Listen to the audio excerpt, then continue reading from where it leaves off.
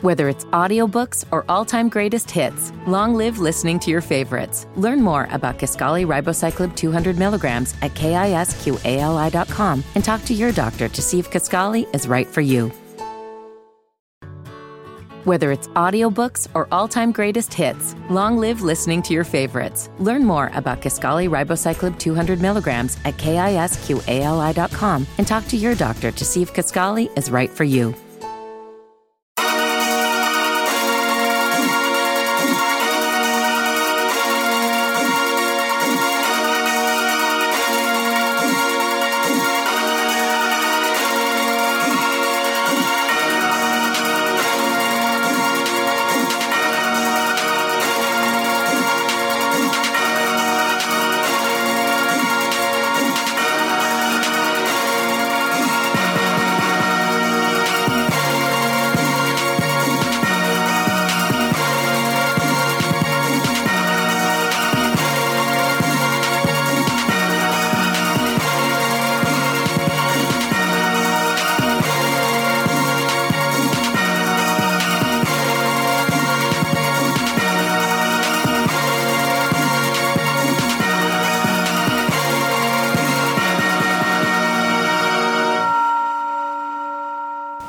Welcome to the Technical Foul Podcast for Wednesday, May 24th, 2017. I am your host, Manny Fresh, coming at y'all live from somewhere in the U.S. I got my co-host here, Mr. Anthony Lucas, a.k.a. The Man, a.k.a. Blade Brown. What's good? What's going on, people? Like you just said, man, Luke, back at it again, man. One half of the sport I named at y'all for another week, man. What's going on? What up, man? Chillin', man, chillin'. Can't you know. Word. Yeah. We're gonna go a little shorter this week than normal, man. Last week we gave y'all 3 hours. 3 hours. I didn't even realize it was that long until 180 minutes, man. Exactly, man. So you guys got your fill of us. I would say, definitely. I mean, our usual number is like 2 hours, and then we gave y'all an extra hour. So y'all got bonus content for free. You know what I'm saying? So y'all good. But yeah, we're gonna go shorter. I mean, this week is kind of light on news anyway. Nothing really major going on besides things we already expected. So I guess we can start with that, right? I mean, the Warriors advanced into the finals for the third straight year. No surprise there. Defeating the San Antonio Spurs, a Kawhi Leonard-less San Antonio Spurs, as we all expected, obviously. Well, let me correct that. Not that we all expected, because I know a certain somebody that said before the series started that the Spurs were going to win in 7. So I can't say everybody expected this outcome. Most people, 99.9% of the nation. Well, I can't even say that. Unless you live, I think fans in San Antonio probably expected this outcome. But let's just say 90% of the population knew Golden State was going to win. But well, let's get this straight before you jump into that, then, because I've been before the season started to take out Golden State, and they were up 23 before the two closed by the shoes. Don't act like Golden State just went into San Antonio and beat the best San Antonio they could have played. Now, it gave me the odds that Kawhi wasn't going to play this series, Tony Parker wasn't going to play, and I was like, all right, cool. But come on, man, like. I understand what you're saying. I understand what you're saying. Look, these guys beat Hall dog, 8-year-old, 30, 40-year-old dog, and a 39. I mean, I get what you're saying, man. I get what you're saying. The series definitely turned when Kawhi went out. I understand what you're saying, but I honestly, I told you before the series, like, I didn't think San Antonio had a chance. I really didn't. I didn't think San Antonio really could challenge Golden State. Now, I thought the series would be much more competitive, obviously, than what it turned out being. You know, because I thought Kawhi Leonard was great. Obviously, the Spurs are well coached. That's goes without even saying, obviously. So I thought the series would be more competitive. Like, I thought it would be one of those 5-game competitive series where, the Spurs could have easily won a couple of those games, but, the Warriors were just too much. But you flat out said 7 games for San Antonio. Yeah, man, 7. I had them going 7, man. I had San Antonio winning the series. Said them winning the series. Of course, I didn't foresee like you just said, I didn't foresee the Kawhi Leonard injury happening. So, I mean, nobody can see that coming. And then after that, I mean, you don't play Kawhi Leonard the rest of the series. Of course, Tony Parker was out for the series. LaMarcus Aldridge, we were still looking for him from the back of a milk carton last. Where the fuck he went? His reputation has taken a hit, I would say. He's always been that way though. Even when he was in Portland, like I didn't see the great fascination with LaMarcus Aldridge. I saw him when he played with Portland in the playoffs, and I clearly knew Damian Lillard was a better player than he was. Like, shit, Brandon Roy was the better player too when they was a combination. Yes, I mean. He's just not a go-to guy. He's the number one guy on your team. He's a great number. He's a good number 2. I wouldn't think call him a great number 2. He's a good number 2. So even a third wheel. I would say he's a third wheel more than he's a number 2, in my opinion. Well, I wouldn't say that because I seen him with Damian Lillard and how they carried that Portland team. So I would say he's a good 2 because they overachieved them with the Portland team. But then some people can say they really underachieved because they had a lot of talent in the Portland team. I think they underachieved, me personally. With Wesley Matthews and Chris Boone and yeah, I thought I'll be honest with you, I thought they underachieved. I thought they underachieved a lot of those years, man. I thought they should have. I don't think a championship team, but I thought they should have been a lot better and gone a lot farther than they went. Now they did get to a conference semi and all that, so I can't rip them too much, but yeah, I thought that team kind of underachieved. Now you obviously can't blame that all on LaMarcus Aldridge, I would say, but that team was not as good as it should have been, obviously. But yeah, man, I mean, I think his reputation has taken a hit because I think in this series where the Spurs needed it for the money that you're paying LaMarcus Aldridge. I mean, the Spurs needed him to step up and have look, nobody's going to ask LaMarcus Aldridge to play like Karl Malone, but damn, I mean, you could be a lot better than what the fuck he showed in this series, and he was just nowhere to be found in this series. Nowhere. Besides that first game when he played okay, or he had a decent game in the first game, I mean, he was non-existent the rest of the series. The first game before Kawhi Leonard went out. Before Kawhi went out. Yeah, before Kawhi went out, I mean, he was playing well. He was asserting himself because the pressure wasn't on him. As soon as Kawhi went out and the pressure was all on LaMarcus Aldridge to be the guy, it just went downhill from there. Yeah, man, I totally agree. With that being said, yeah. I mean, I had the Spurs winning, but at the same token, like I read a report that was saying that 9 out of the last 10 playoff games that the Golden State Warriors have played, they played a team who's either lost their superstar or their star player. I ain't calling this shit, I ain't calling this shit luck, but man. Yeah, it's some luck. I mean, obviously, it's some luck. I mean, what are the fucking chances of that? What are the chances of that, though? 9 out of 10, bro. 9 out of 10. But I mean, it's just been a lot of like bad luck too, though. Like, I mean, what are the fucking chances? I mean, you can't script this shit, though. What you're saying is, though, you can't script this shit, though. You really can't script like, yo, the Grizzlies and the Warriors play, we gonna fucking finagle this shit so this nigga Marc Gasol and Mike Conley get hurt or some shit. Or Houston and Golden State, I'm about to fucking put something in Harden's drink. I mean, you can't finagle this shit. Like, it's just been a lot. It's just happenstance mostly. But it's crazy, though. I mean, when you think about it, it's crazy. Now that you mentioned it, I think about it like, yeah, you're right. Damn, that's crazy. That's crazy.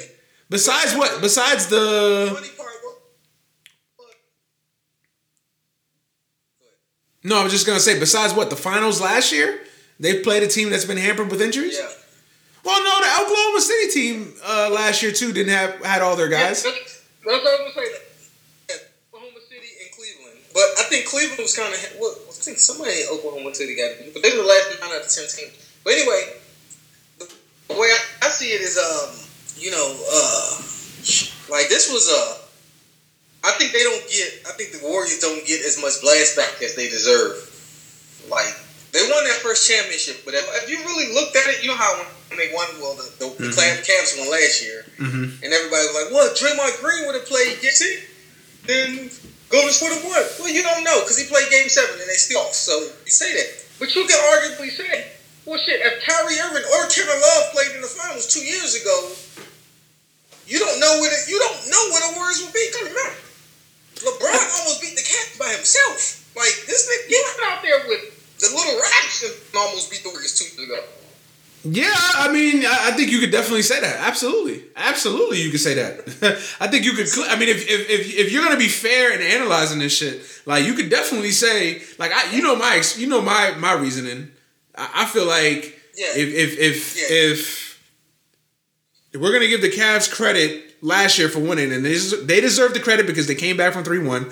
You have to throw in there Draymond Green being suspended in Game 5. Like that was a factor. Now, whether it was a big factor or a small factor, that's arguing semantics for me. But at the end of the day, you have to acknowledge that was a factor. Now, to be fair, you have to acknowledge it the other way too. Cleveland was without two of their best players, so would the outcome of that series would have been different had Kyrie and Kevin Love played? You damn right, it probably would have been different. I don't know if Cleveland still wins. Or I don't know if Cleveland Cleveland wins or still loses, and I don't know if Golden State wins or loses. I mean, you can't really say that. I still think Golden State would have probably won that series. I mean, they won in what, 6? They would have won it in probably 7, maybe. But I mean, it's debatable. You can at least make the argument it's debatable. So you just gonna say no? I go vice versa. I think when you lose, you lose 2 pieces like that, and then you're asking people to, like, you lose a primary ball handler, a primary rebounding scorer, and a primary ball handler and scorer with Kyrie Irving, and the primary scorer and rebounding Kevin Love first 2 years ago. So you run into the whole, you lost basically 40 plus points out of those two players, 40 plus points, 15 plus rebounds, 7 plus assists, 10 assists. We're going to give them 10 assists out of 2. So all that on offense. And you remember Game 1, Kyrie Irving was already playing with a bad, and they won Game 1. So you were there, with the half Kyrie Irving and the LeBron James, and you won Game 1. And then, so you take last year in effect, Draymond didn't miss the whole series. He missed 1 game. That's why most people thought it was like, oh, Draymond was out. Like, he missed 1 game. Now, granted, that 1 game, he could have made an effect. They could have won the series in that 1 game. So it was Game 6 he got suspended for it. But he still had a chance to come back and play. He didn't miss the whole series. Yeah, I understand. Definitely. I understand. They lost 2 games before with Draymond Green. And then they lost the Game 7 with Draymond Green. So he only missed 1 game. We were talking about players who missed the entire series, who missed the entire 5 to 6 games. So when you, I would say he missed 2 games. And you know why I would say he missed 2 games? And we've had this discussion before. It's not because that Game 6 he was compromised because this motherfucker didn't want to do nothing to get suspended. You knew that. This dude. Well, that's not. Somebody. But he didn't play as aggressive as he normally would. Like, you agree, like, part of Draymond's greatness is his physicality, his physical play. Call it dirty, call it whatever you want to say. That's part of his game. So obviously, when he feels compromised, and again, I'm not saying you're wrong. Like, yes, he brought that on himself. I get that. But I'm just saying, he was compromised. Like, he knew anything that looked questionable. No, you can't say that though. Because he still played. Like that's like, okay, last game. I don't know if an excuse about the LeBron Game 3 when they were saying he may have had the flu. There's a bug going around. He may have had the flu. Nobody wants to hear that shit. If you're out there playing, play.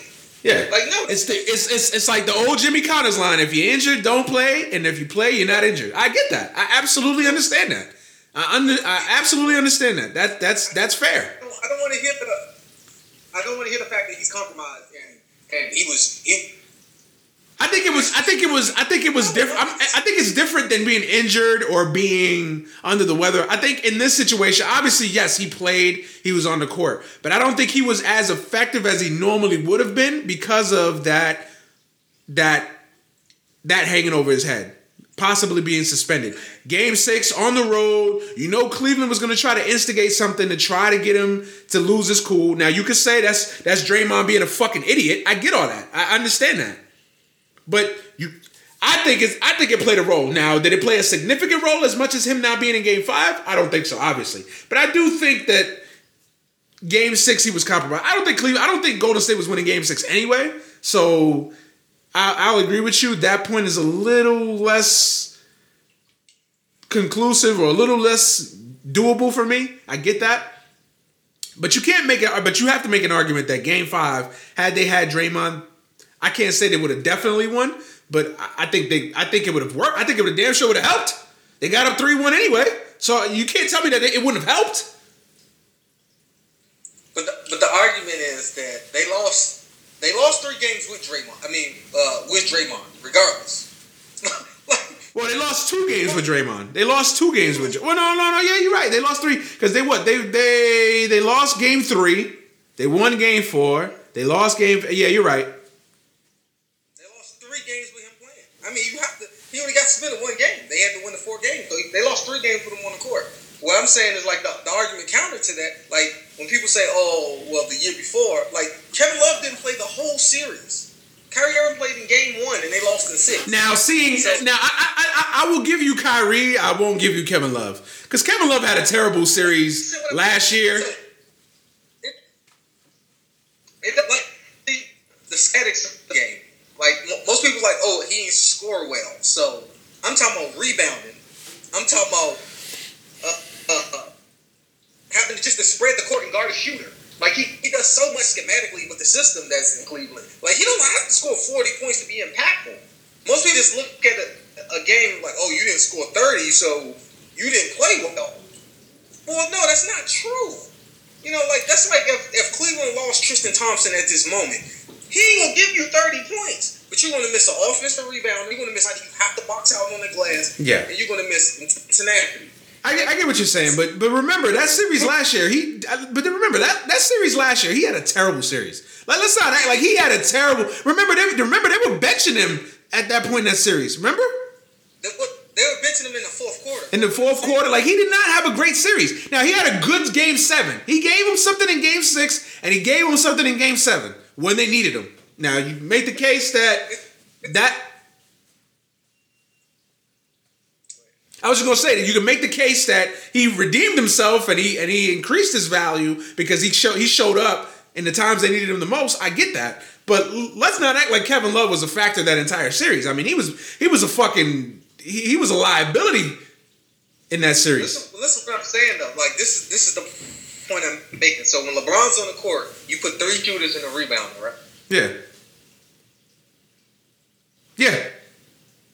Whether Love scores 2 or whether Kevin Love scores 40, he's still pacing the court. That means LeBron has more angles to attack you, more room to play the game. Offensively, he can do so much more with Kevin Love on the floor because you have to guard Kevin Love. Whether he's having a terrible series or he's having a highlight series like he's having already in Boston, you still have to account for Kevin Love. Whether you want to or not, whether he's having a good game or not, you still have to count and shoot the ball. So, to say he didn't show up, no, it's all a part of the system and the game also. Last year, they weren't giving Kevin Love the ball in the sweet spots. They were standing him in the corner. Of course he's going to get cold. Of course he's going to have a bad shooting series. But he still played a pivotal role because you have to account for Kevin Love. Now, if I walked on the court and I said I had Timothy Mozgov and Tristan Thompson on the court, you're like, oh yeah, you got 2 self-check niggas on the offense. Yeah, definitely. Yeah, I feel what you're saying. I'm not saying you're wrong. I'm not saying you're wrong. I'm going to give you Kyrie. I can't give you Kevin Love because he was fucking a liability in that series last year. Let's be real. He was a liability in that series. Now he came up big for them in Game 7. I can't argue that. He came up huge for them in Game 7. But for 6 games in that series, you ask any Cleveland fan, they wanted to run Kevin Love out of town. But that's because people don't understand basketball. That's the whole. Like what I'm saying is his value isn't in how much he can give you. But it wasn't even the scoring. I mean, his defense was a liability. He wasn't rebounding as effectively as he usually did. I mean, he wasn't playing well. That's the thing. He wasn't playing well. Remember, Richard Jefferson was starting at power forward. Remember that? But his defense has always been a liability. But what I'm like, you see, what you're not saying is like, what you're not hearing is schematic. I get that. I get what you're saying. Schematically, he was a factor. I get that. I don't know. I'm just not. I'm not. You're not gonna. I'm not gonna. We're gonna agree to disagree on that one, man. I don't think he was the biggest factor as now. Granted, Kyrie, huge factor. Huge factor. Kyrie playing and not playing from one series to another was a huge factor. I get that. I'm gonna definitely give you that. I'm not saying he's the impactful player that a Kyrie Irving is, or the impactful player that a LeBron James is. But I'm telling you, you don't win series without Kevin Love. That's what I'm saying. Like you can say, I can see it over that. No, you don't win that series without Kevin Love. I disagree. No, I disagree. No, you don't. You can, but I'm just saying you don't. Like systematically wise, you don't. I don't know. I disagree. Okay, Richard Jefferson started. Richard Jefferson started that series, and then who was coming off the bench for Richard Jefferson? That's like saying you won a series without J.R. Smith. You couldn't have. Like everybody played a role and everybody contributed. I get that. I understand that. I understand what you're saying. Yeah. In the next piece you can win. So I don't.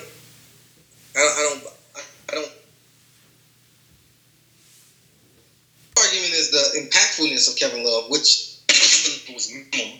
So I can see that. Like I can see the argument on that, but I can't see Kevin Love didn't make a difference. Like no. Like if you watch basketball and if you understand the game, if you understand the angles that a player is attacking the defense on, or the spacing of the floor that's needed for a person like LeBron James to attack the rim, you understand? Mm-hmm. Kevin Love plays a vital part. Absolutely. I mean, absolutely. I mean, when you're thinking, I mean, even if you don't even look at it from the technical side of things, from the actual, schematic point of view, Kevin Love is definitely going to be a factor in any series he plays. I get that because look at the option. It's Kevin Love or Richard Jefferson. At this point in their careers, I mean, any person with a brain is going to take Kevin Love. I mean, it's not even a debate. First of all, Kevin Love is a power forward, and Richard Jefferson is a small forward masquerading as a power forward. So that alone is an argument for Kevin Love. I get that. I'm just saying that Kevin Love didn't exactly fulfill his true value to the team because he had a terrible series. He had a terrible series until Game 7. Now, you want to make the argument that they don't win Game 7 without Kevin Love's contributions, which in part doesn't win them a series? I guess I could give you that. I don't know. I still think they would have been in position to do what they did without Kevin Love. That's just my personal opinion. But we can agree to disagree on that because there's no real argument that's right or wrong. I mean, I can make the case that for 6 games, he was terrible. He was terrible. And they got to that point without him.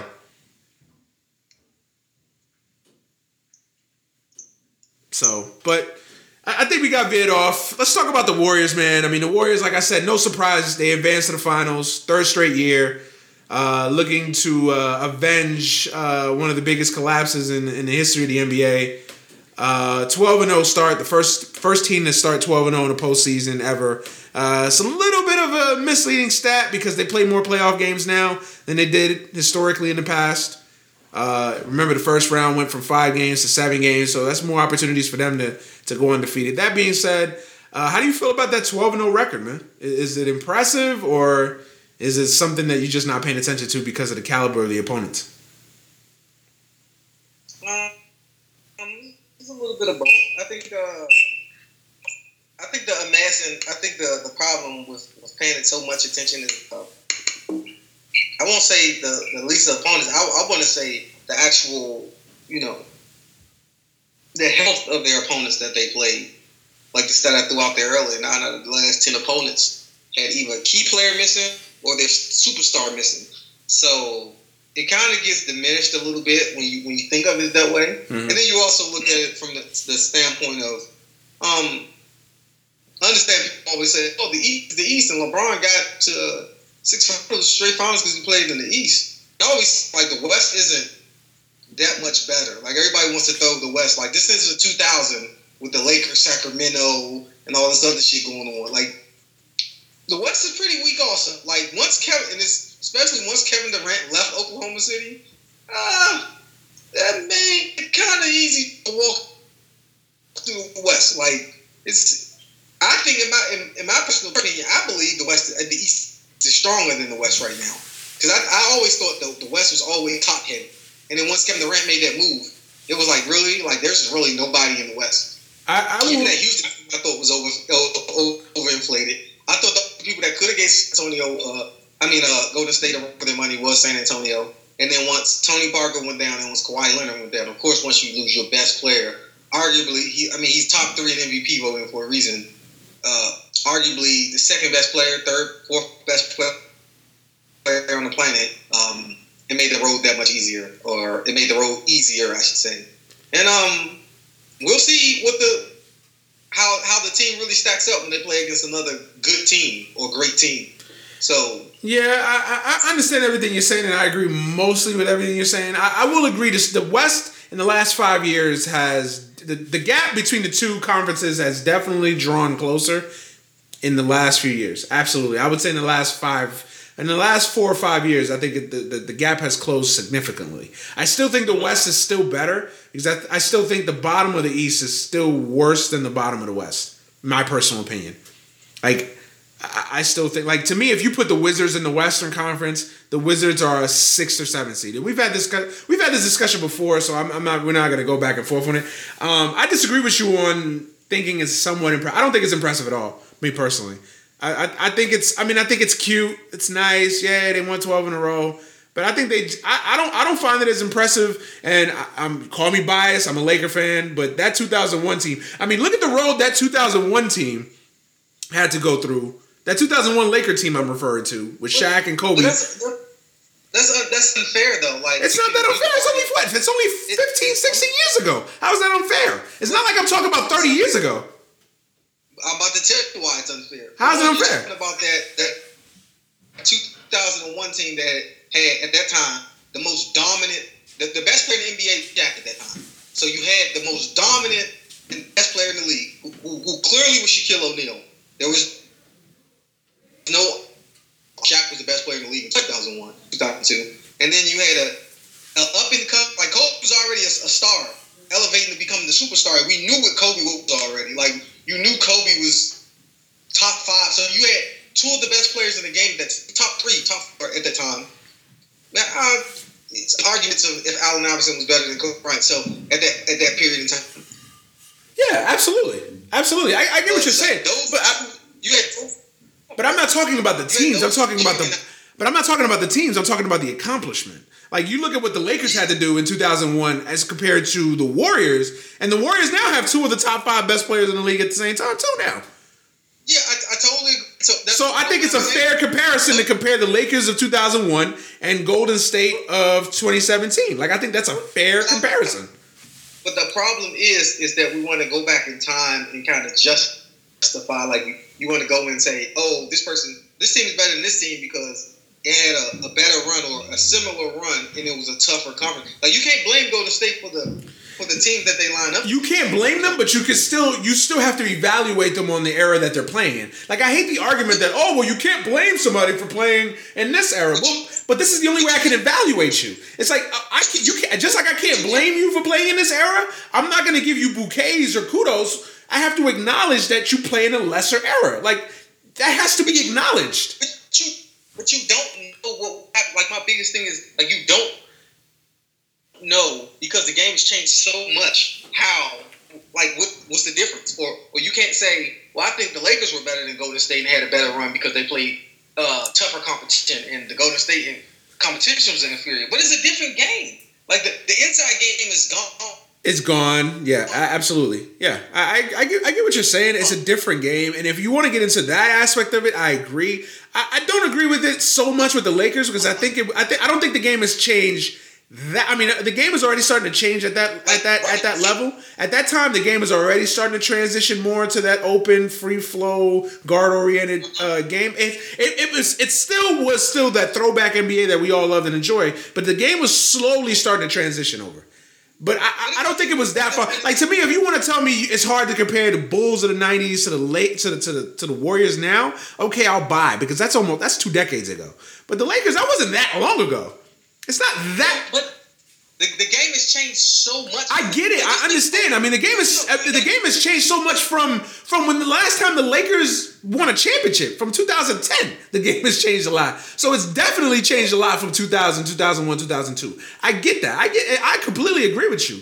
I'm not even comparing the teams. Like, I'm not even going to go through the hassle of comparing the 2001 Lakers versus the 2017 Warriors. I'm not even going to go through that laborious task. What I will say is you have to sit there and compare both streaks, because those are the two big streaks. The Lakers started out 11-0 before they lost, and then the Warriors started out 12-0. To me, if you look at both streaks, the Lakers had to go through Portland in the first round. A Portland team that, yes, underachieved, was full of fucking knuckleheads. I mean, they were called the Jailblazers for a reason, but still had Rasheed Wallace, Bonzi Wells, Scottie Pippen, Damon Stoudemire. I mean, that was a very fucking good team. A very good team. If that team plays in a lot of other eras, that's a really, really good team. A really good team. They had to play that. They swept them.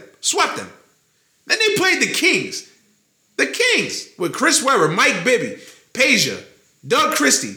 That was the year before they really took off and peaked, that Kings team. But that was still a very good team. I think that Kings team won like 50-something games. 4th seed, like, or was the 3rd seed. Like, that team was a great, great team. And the Lakers just made easy work of them. And then they ran up against the Spurs.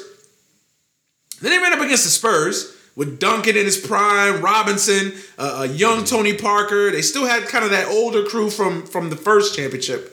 And they swept through them too. Dismantled them.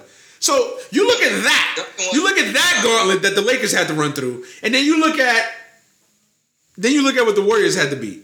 Like, the Warriors beat a Spurs team without Kawhi Leonard and Tony Parker. They beat the Utah Jazz with Gordon Hayward as their best player. And they just beat... Who the fuck did they play in the first round? I don't even remember who they played in the first round. Who did they play in the first round? Portland. Like... Yeah, I'm sorry. I'm not putting a lot of stock in 12-0. That's just me. I'm not putting a lot of stock in that 12-0. Now you can say I'm wrong, I'm biased, but I'm just not doing it. I agree with what you're saying to the premise that, like, when you say, okay, like, I'm not throwing bouquets in them and it's cute. But like I said, it's still an accomplishment. It's still an accomplishment. But I think you have to look. Like, I believe in everything in life. It has context to it. Like, yes, the Warriors are a great team in a diminished era of basketball. Like, to me, there's a reason why those 80s Celtics, those 80s Lakers, those teams get the praise that they get, because they played in an era, yes, where the talent pool was more spread out. Yes, there were lesser teams, but still, it was an era that had other dominant great teams. So those teams get, as a result, those teams get elevated because of what they were able to do. Same thing goes for what the Warriors are doing now. They get a little bit deep. They get a little bit brought down because of the fact that they play against in an era with lesser teams. Like, you have to apply that context to both arguments. You have to apply a level of context to it. I was on the platform with you until you just started saying, well, because somebody played in the 80s, the team. You can't say that about competition. Like, you can't say because the level of basketball was better in the 80s. And I can argue. It was. I can argue. I can say, like, if, like me, I wouldn't argue, but I can hear the argument. Somebody saying, well, like, if you really looked at it, there were only 2 teams in the 80s before the Pistons. No. They were great teams in the 80s. They just ran up against. Here's the difference. There were great teams in the 80s that just ran up against two of the immortals of basketball. Like, listen, no. You can say, well, because time marks the period. Like, nobody's going to remember. Like, people are going to remember that Kawhi Leonard got hurt at the end of the series. Now, let's say if San Antonio next year brings in another piece. They go to offseason, they bring in another piece. Powell retires. Manu retires. Tony Parker retires. They're bringing in a new, young, healthy piece. Somebody that's a new building block. Whoever's out there. Gordon Hayward, somebody. And then they make this dynasty in San Antonio. Again, nobody's going to remember this 1 year when Kawhi was hurt. They're going to just say, oh, San Antonio was great for this X amount of time period. They were great for 5-6 years, and this was a great team. They're going to just put them on the mantle. But what I'm saying is... So, no. What I'm saying is, in the 80s, if you look at the NBA, for one, like, everybody always throws this back to the 80s and the 90s were the great period in NBA. I also want you to remember, the NBA was dead in the 80s because you had a lot of bums in the NBA in the 80s. You had a lot of motherfuckers who was out there drinking. Like, motherfuckers like, oh, you put one of these new teams. That was the 70s, though. That was more the 70s than it was the 80s. That was more the 70s than it was the 80s, though.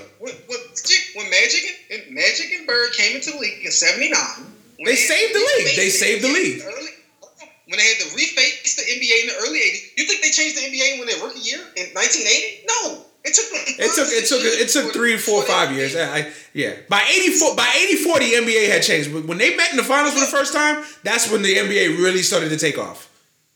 But listen, you still have to understand. You still got a lot of scrubs out there. You still got a lot more. Yeah, there was still the remnants of that past era, the 70s, the dark ages, you would say, of the NBA. I get what you're saying. My whole thing is, like, you look at the 80s and the 90s, right? Like look at those teams let's look at the teams that didn't win.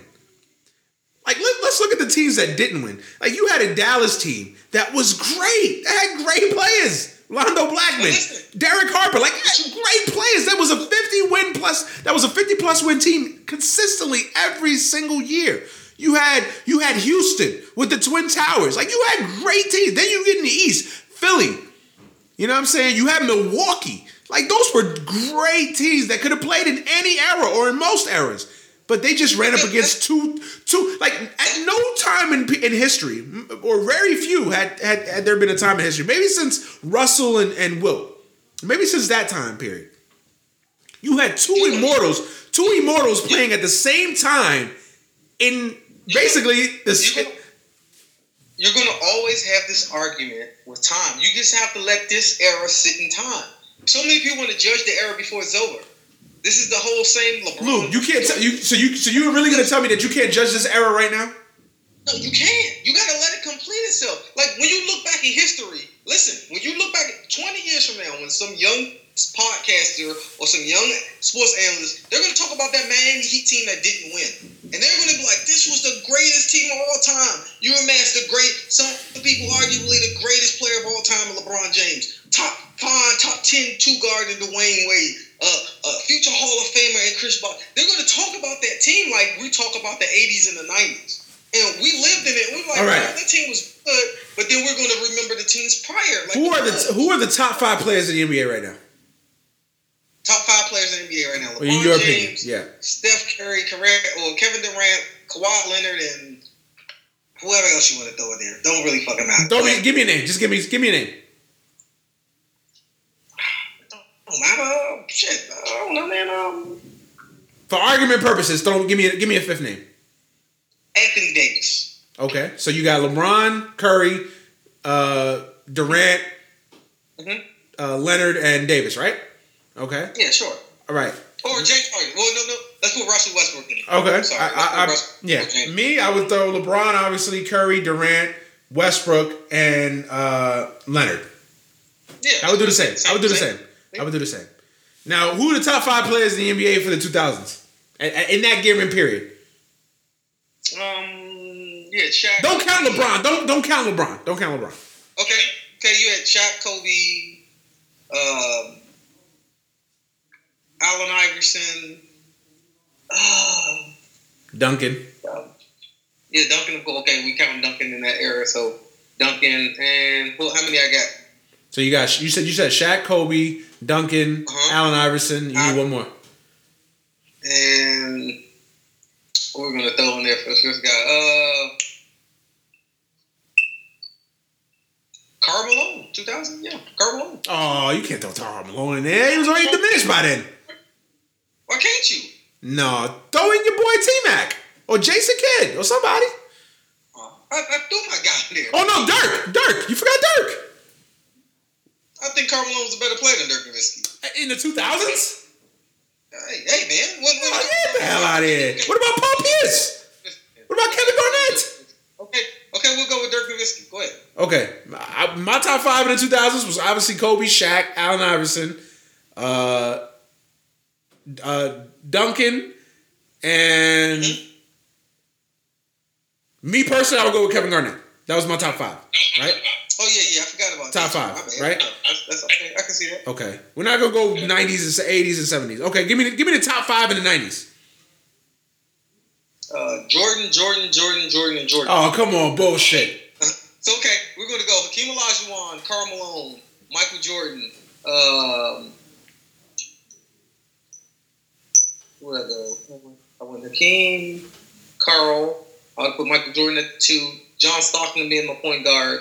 And don't do it by position, just the top 5 players in the 90s. Well, I'm just trying to amass who I thought was the top 5 at the time. So I would have said I went with John Stockton, Karl Malone, Hakeem Olajuwon, Michael Jordan, and Scottie Pippen. That would be my top 5 in the 90s. My top 5 in the 90s would have been MJ, obviously. Malone.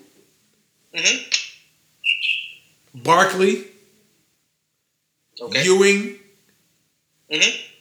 And so I had Jordan. So I had Jordan, Barkley, Malone, Ewing. I know I'm biased for picking Ewing, but fuck it. He did get the 2 finals in the 90s. Ewing. And shit. I guess you could go with John Stockton then. Yeah, Stockton, Jordan, Barkley, Malone, and Ewing. The top 5 players in the 90s, right? Okay. So now that we did this list, right? You just gave me the top 5 for the 90s. Besides LeBron in the 2000s, right? Does Kawhi Leonard compare to anybody on the 2000s list?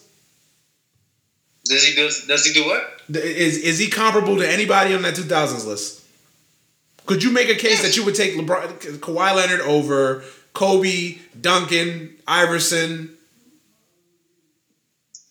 We don't know. See, that's the argument I get to. You have to let him play out. You have to let this play out.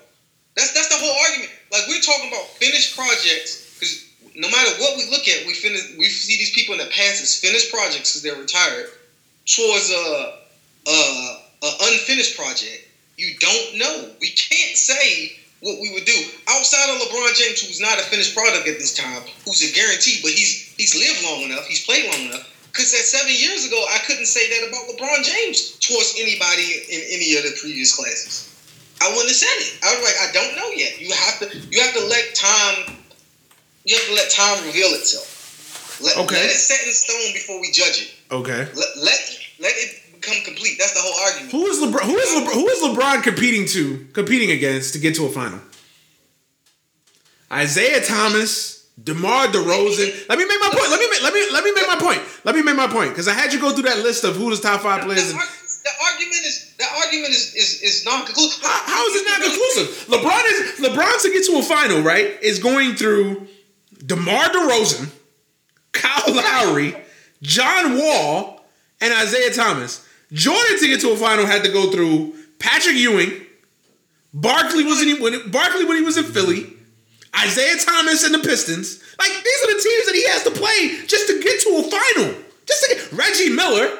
Like, these are the teams that Alonzo Mourning, Tim Hardaway. Like, these are the guys that he had to play just to get to a final. LeBron is playing DeMar DeRozan and Kyle Lowry.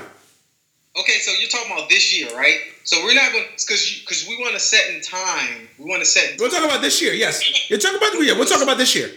Okay, I know what you're gonna say. When he was in Miami, he played against Rondo, Allen, and Pierce, and again, I get. Time out. You want to make your point because you're handpicking who Jordan went through in his greatest moments. Like, you can't just handpick what Jordan went through in his greatest moments and just compare it to this year. Because I can argue LeBron had to go through that great Detroit team that killed your Lakers. That great Detroit team.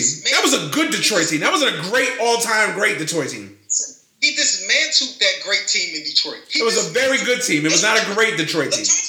Hold on, listen to me. Listen. You made your point. He dismantled a whole team. Not only did he dismantle them Pistons with Rip Hamilton, Chauncey Billups, Rasheed Wallace, Ben Wallace, Tayshaun Prince. Not only did he dismantle that group, he dismantled Boston with KG, Ray Allen, Paul Pierce, and he dismantled teams. His greatness was so great that he made people go back to the drawing board. Like, they were like, okay, we got a big three. And then when LeBron emerged, like, I don't need a big three. I'm on my own. You remember when he dismantled those teams, he didn't have a Scottie Pippen. His Scottie Pippen was Mo Williams. Exactly. So don't handpick. Don't go back and say Jordan went through this, he went through that. Again, we've had this. No. Let me finish. Most people handpick it when you think, oh, LeBron is just going through the weak East right now. But you're handpicking. You forget Michael Jordan had some easy times too. Those Detroit teams came when he finally beat Detroit. When he finally got over Detroit. This is after the Isaiah Thomas with the ankle injury in Detroit. Yeah. This isn't the 1984 Isaiah Thomas. This is the half-hampered Isaiah Thomas. They won the championship the year before that. What are you talking about? Hold on, let me finish. You had a Bill Laimbeer who was long in the tooth. You had Rick Mahorn who went to Minnesota. Whatever the hell Rick Mahorn went. He went to Minnesota. I think he went to the Timberwolves. He went to the Timberwolves. Let me finish. I'm letting you finish. When they diluted the NBA and expanded the NBA, which really broke up that Detroit team. It wasn't Michael Jordan that went through Detroit. It was actually the dilution and expansion of the NBA that allowed people to pick from that Detroit team. So you can go here or there with it. Like, I understand your argument. There were great teams in the 90s. But let this era set in stone before we judge it. That's the only argument I have. Like, let it rest before we start saying, oh, nitpicking at it while it's still going on. You will never understand the greatness of anything or appreciate it if we just always banter on it every chance we get without letting it be complete. You just can't. I think it's unfair. I don't know, man. I see what you're saying, but I just disagree. I think we've already been 7 years into this decade. I think you could look enough into this era and analyze how good is it going to be stack up historically. Like I just do. Like I think people tend to. I think that's the thing that everybody does. I think people always romanticize the past and don't look at the flaw. And I get that. And I understand what you're saying. Like, was the 90s just, oh my God, there was just, I know some people tend to make the 90s out to be like, there was no bad teams ever in the 90s. I get that. Yeah, there were a lot of shitty teams in the 90s, just like there were in any era. But I feel like from top to bottom, the league was in a healthier place in the 90s than it is now. Because you didn't have these super teams but you know the difference? Because you didn't have these players doing what they do now. Trying to join up with their buddies, with their AAU friends. Oh, I don't want to win a championship by myself. I want to go play with him. Like, you didn't have that in the 90s. I'm not saying you didn't have super teams. I'm not saying you didn't have super teams. You've always had super teams in the NBA. I'm not saying that. But the makeup, the dichotomy of the league was different. But that's the thing, though. Like, a lot of people say, like, oh, well, because you got these AAU buddies, you want to play with your friends. And it wasn't like this in the 90s. Well, it wasn't no fucking AAU in the 90s, okay? Okay, but you know what I'm talking. But you know what I'm talking about. Like Patrick and Mike were friends. Arguably, you could make the case. They said it. They were one of the bestest friends in the league. Patrick and Mike. They wanted to kill each other. When they played against each other, they wanted to kill each other. You don't see that shit now. You don't see that. If Michael and Patrick would have played in this era, they would have been on the same team already. By now. You don't see that. You don't see that now when Melo plays LeBron? No. Hell no. Don't use Melo. Melo hasn't wanted to kill anybody in a long time. Shut up, man. Shut up. So he might want to kill Mano. I understand. That's the only nigga Melo want to kill nowadays. Mano and Phil Jackson. Allegedly. You gotta let it live. And another thing, your 90s list is bullshit because there's no way in hell Patrick Ewing is a better center than Hakeem Olajuwon in your wildest dreams. Oh, did I not list Hakeem? My bad. I throw Hakeem in there. No, don't throw him in there. Don't throw the... No, my bad. I'll accept I fucked up there. I was just doing it off the straight up. Okay, it was Jordan, Olajuwon, Malone, Barkley, and I'll throw Ewing in there. No, Ewing don't get thrown in there. He don't even belong on that list. What do you mean he don't belong on that list? Whoa. What you mean Pat don't belong on that list?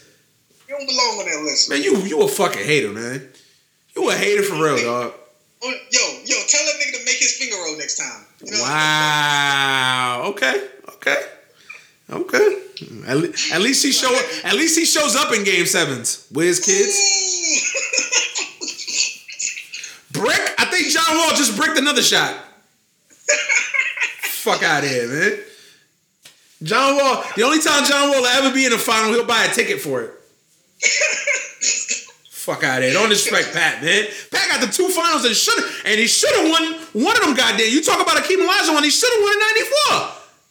Nah, no shit. John Starks killed him in that series. I love John Starks, but he killed him in that series. Ask Pat Ewing how that dream takes shape. Oh, okay. So we gonna act like John Starks didn't kill him in Game 6 and 7.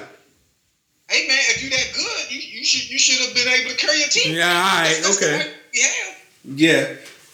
If Patrick Ewing had to play with Clyde Drexler, he'd have a championship too. Come on, man.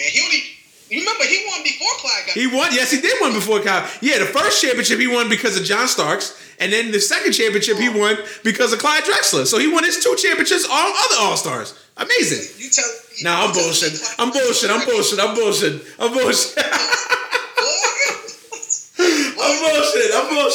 I'm bullshit. Nah, yeah, you know. I mean, of course, Akeem is that nigga. I mean, he's the truth. What Shaq say about Patrick Ewing? All them Georgetown boys, they give you that dumbass drop step, fake to the left, come hook over the right shoulder. Get that weak shit out of here. Man, matter of fact, yo, I saw Winning Time the other day, man, the 30 for 30, man, and I was flipping through the channels and I flipped on the 30 for 30 the other day, and it had the Winning Time, the Reggie Miller against the Knicks 30 for 30, and it was just on that part. It was like literally right on that part where he missed the finger roll, man. I was like, fuck, man. Yeah, a little tear did come down the eyes, man. A little tear did come down the eyes, man. I must say, but. Tell yo, 7-footers shouldn't be finger rolling. They should be dunking that hole. That's what they should be. Kind of like John Wall. Oh.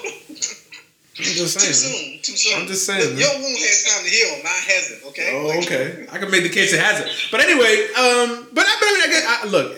This is the argument that you make now compared to the past. Yeah. I just feel like the league right now is at I guess I'm delivering the State of the NBA address, but the league right now is in a worse place than I've seen it in a long time, man. I've been watching basketball since early to mid 90s, and I've never seen basketball like this, man. I mean, the playoffs this year have been an absolute disaster. Now, you could say, because the competitive balance is off. And the league has never had really competitive balance in the truest form. There have always been 2 or 3 dominant teams in the league that really had a chance of winning. But in the past, it was the disparity between those 2 or 3 teams that had a chance to winning and everybody else has never been as great as it is this year. I mean, these playoffs are unwatchable. Like, I can never remember a playoffs where I can literally like skip games. Like, I just be like, oh, okay, yeah.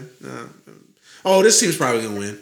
So yeah, I can agree with you on that one. This is bad, man. And everybody is saying, well, the finals are gonna be lit. Oh, the finals are gonna be this. The finals are gonna be that. And yes, that's a hell of a lot. That's 2 months of shit to have to sit through to get to 2 weeks of greatness. That's 2 months of shit that you got to sit through to get to 2 weeks of greatness, man. That's a hell of a fucking payoff. Well, yeah, I totally agree with you. I can't remember I can't recall any time me not wanting to watch a playoff game. And even if it's not like a team I don't follow, when the game was on. The game was on. And I think it's more the nostalgia of the NBA. Not even just the play, of course, and these, I won't call them lesser opponents, but it just seems like the top half of the league is so much better than the bottom half of the league. Absolutely. And that's what I'm saying. There's no medium ground. But also, it has more to do with, that, but also, like, the announcers are terrible now. Going to the playoff format, being on cable TV and not just, and not on NBC. It just hurts everything. Yeah. The nostalgia of basketball has changed. Because you remember watching, it used to be on NBC. The game used to come on NBC and you had Marv Albert. Even though Marv Albert still calls games, he's kind of older now. But Marv Albert was the voice of the NBA. Yeah. You knew a game was going to be lit when you heard Marv Albert's voice. Yep. And even if if it was kind of like a blowout, he kept your attention to watch the game. Yeah. These color analysts, like you said, like I watched the game the other day and Chris Webber was on the TV, and all I could remember, like I laughed at you and I turned the volume all the way down to just watch the basketball game. Like I'm not listening to Chris Webber. I can't listen to Chris Webber, man. I cannot fucking listen to Chris. I mean, I remember back in the day when we was kids, like people would complain about Bill Walton. Chris Webber makes Bill Walton look like fucking an announcing savant by comparison. Like, I always got a kick out of Bill Walton. Like, I never hated him like other people did. I know some people that hated Bill Walton's announcing, but I mean, you look at the analysts back in the day. I think Doug Collins is the best basketball analyst ever. Personally, I think Doug Collins is the best. And most people don't understand he's a color analyst. Yeah, he's color analyst. Yeah. But I'm saying, he pulls off the just analytical part, like he's just a regular broadcaster. Exactly. Most people think Doug Collins was a basketball player. People don't remember that shit. But Doug's presence, his voice, everything. It just makes like Doug Collins and Marv Albert, that tandem, and then you add Bill Walton to it. Like that was always my favorite combination. That 3-man booth of Marv, Doug Collins, and Bill Walton. I totally agree. That was my bet. Like, you don't even have that now. Like, I like Mike Breen, but he's no Marv Albert. And I love him. I love Breen. He's the voice of the Knicks. I love Breen, but he's no Marv Albert. He's great. Yeah. He's great, but he's no... And nobody's Marv Albert. There's not a lot of basketball announcers that are Marv Albert. That's like saying nobody is Vince Scully in baseball. Yeah. Obviously. But still, Breen is great. I love Jeff, obviously. Mark Jackson, I think, is a little overrated. What? I think he's good. I don't think he's great.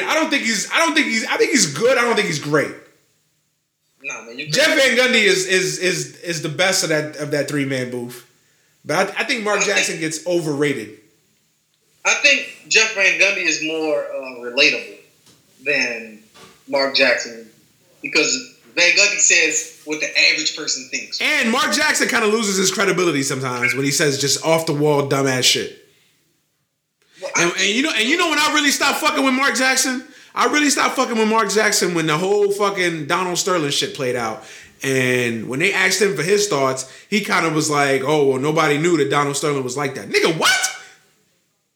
Nobody knew? First of all, you played for the Clippers. Opinion. Like, you can have a personal opinion about someone. Like, if he didn't know, if he was never treated that way. Dog, don't tell me that. He knew.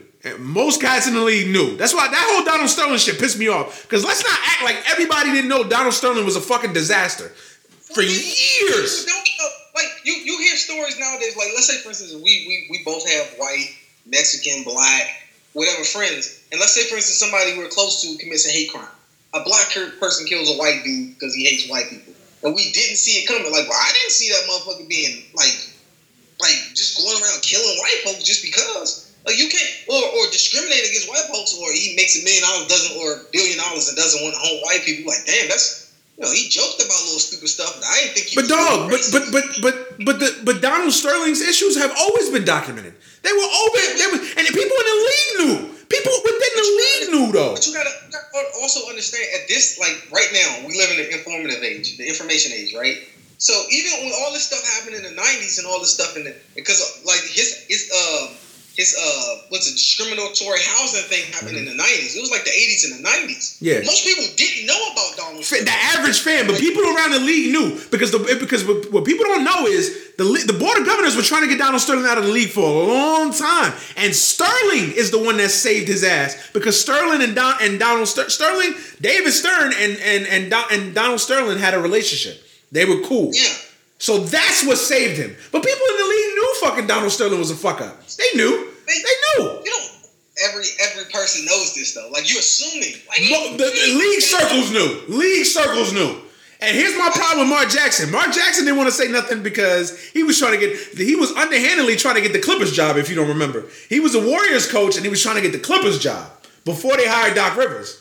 He was trying to get that. So you didn't have a problem with Donald Sterling because he was trying to get a job from him. Once he had a job, that's my issue with Mark Jackson. That's when I stopped fucking with Mark Jackson. For real. Like, I still fuck with him. Like, he was a Knick, obviously, fellow New Yorker. I get that. But I ain't really fuck with him how he handled that whole Donald Sterling shit. But that's in the past. We're not even talking about that right now.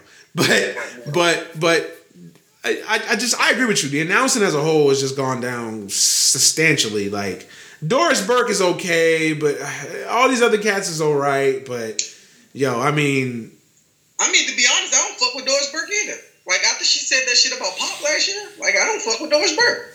Yeah, I feel you. Like she said that how she feels like and it's not like Pop treats her different because she's a woman. Shit, he grill his guys when they ask him questions during the game. Also, like like he wouldn't soft on Craig Sager till after Craig Sager got cancer. Like he would just go hard at Craig Sager during the middle of the game. Like, yo, don't ask me no question during the middle of the game. Like, what type of stupid shit is this? I'm gonna give you one word answers. Like I'm in the moment. If I mess around and cuss or do something to get fined. But back to I feel you.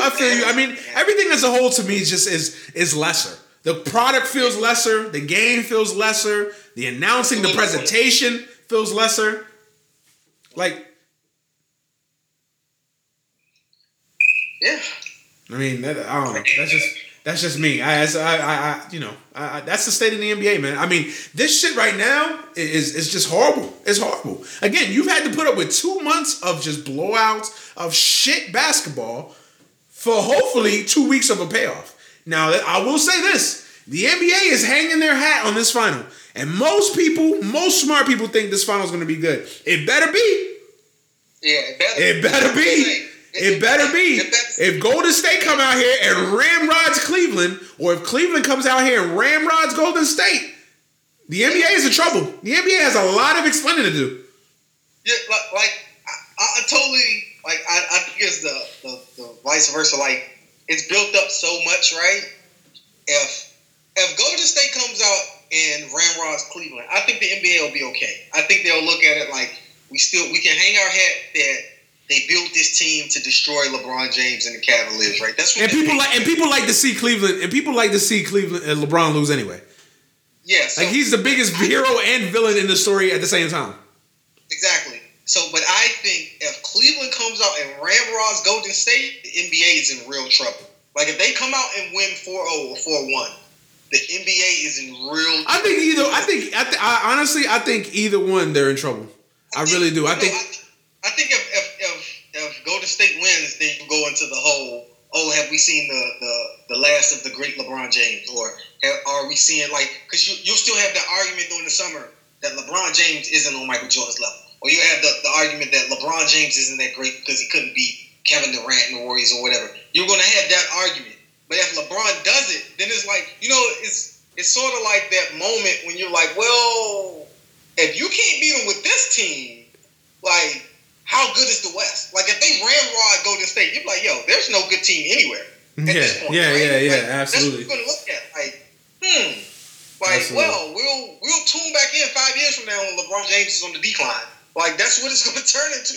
Because you're not even going to watch regular season games anymore. You're going to be like, yo, these... Why would you... I mean, the regular season to me is devalued as is already. Because when you got players openly telling you that the regular season means shit... Like, why would, like, if I'm a consumer and I'm trying to take little Jimmy or little Johnny or Nick or whatever to an NBA regular season game, why? I would tell you, yo, stay home.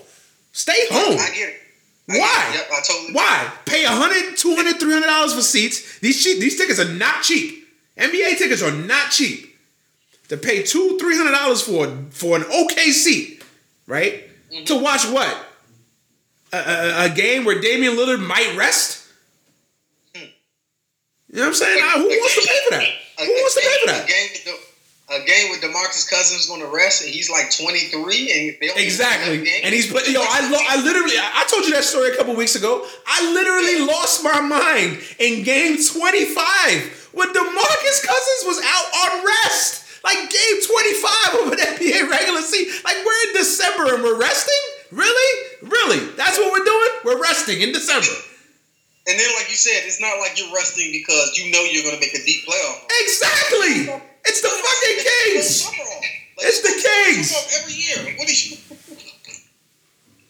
Oh man, terrible. Terrible. The summer, bro. What are you doing? Exactly. Horrible. Horrible. I'm gonna say this to Adam Silver, man. He better have himself a hell of a finals. I'm talking about compelling, close, nip and tuck, back and forth, 7-game compelling series. Because if he gets a fucking dud, anything less than 6 games at the and 6 games is even questionable. Anything less than 6 games. They're gonna have to have LeBron James and Draymond Green fight in Game 6 for this. For real, for this shit to be compelling. Like it's got to be in a steel cage and everything. For real though. Yeah, they were like elbow drops, like. Mick Foley gonna have to come down in the middle of the ring as Mankind and shit. Like it's gonna have to. For real, man. For real. Undertaker's gonna have to retire. It's gonna have to be some great shit. Oh man, so who wins tomorrow night, man? Cleveland or does Boston force a Game 6? Are we serious? No, I figured we do the sportscaster thing and preview the events of the week, man. Boston loses by like 15, I believe.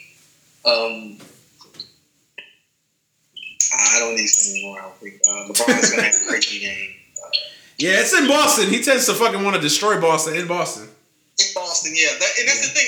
That's the caveat. That's the caveat. In Boston, yeah. In Boston. Yeah, like you forget he lives up to big moments. Like he goes into Madison Square Garden and he kills in New York because it's the mecca of basketball. Like you go to TD Garden, or you go to Boston. Right. And the nostalgia of that building. Oh, he lives up to big moments. Yeah, axe Jason Terry. Yeah.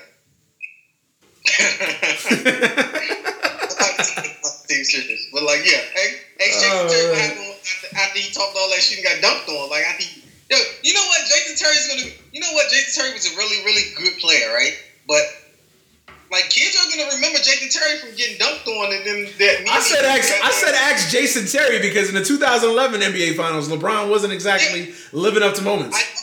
And that's what I'm talking about. Like I understand what you're saying. I said we're not gonna talk about that part, but ask Jason Terry after he talked all that shit, and then when they played in Boston, when Jason Terry was a part of that Boston team, and he caught that alley-oop. Oh God! He stood up top of him like he was the Grim Reaper. And he was like, yo, bruh, like, you didn't beat us, nigga. They're the best beat us, bruh. You better stop talking. Like nobody was beating that 6'11" one off the wrong foot jump shot at that time. Like, nigga, I don't look, bruh. Like, but anyway, yeah. I think back to the subject. I think they're going to handily beat the Pacers, the Celtics in TD Garden. I think. They figured him out, man. I think the game plan changed in Game 3. To be honest, Richard Jefferson came out with the caveat that LeBron James may have had a bug because. I don't hear that bullshit.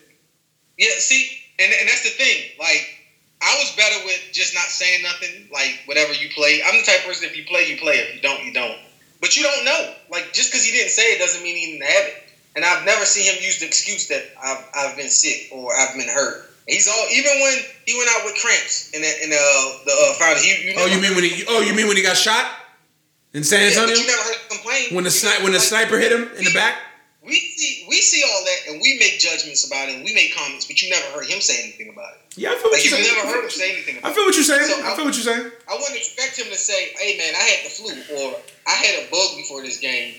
And if you see, like I always like, if you see a product from a person and then something different happens over a long period of time or a short period of time, 10 games. You had a 10-game sample, and one of those games were a bad game. You're like, something must have been wrong.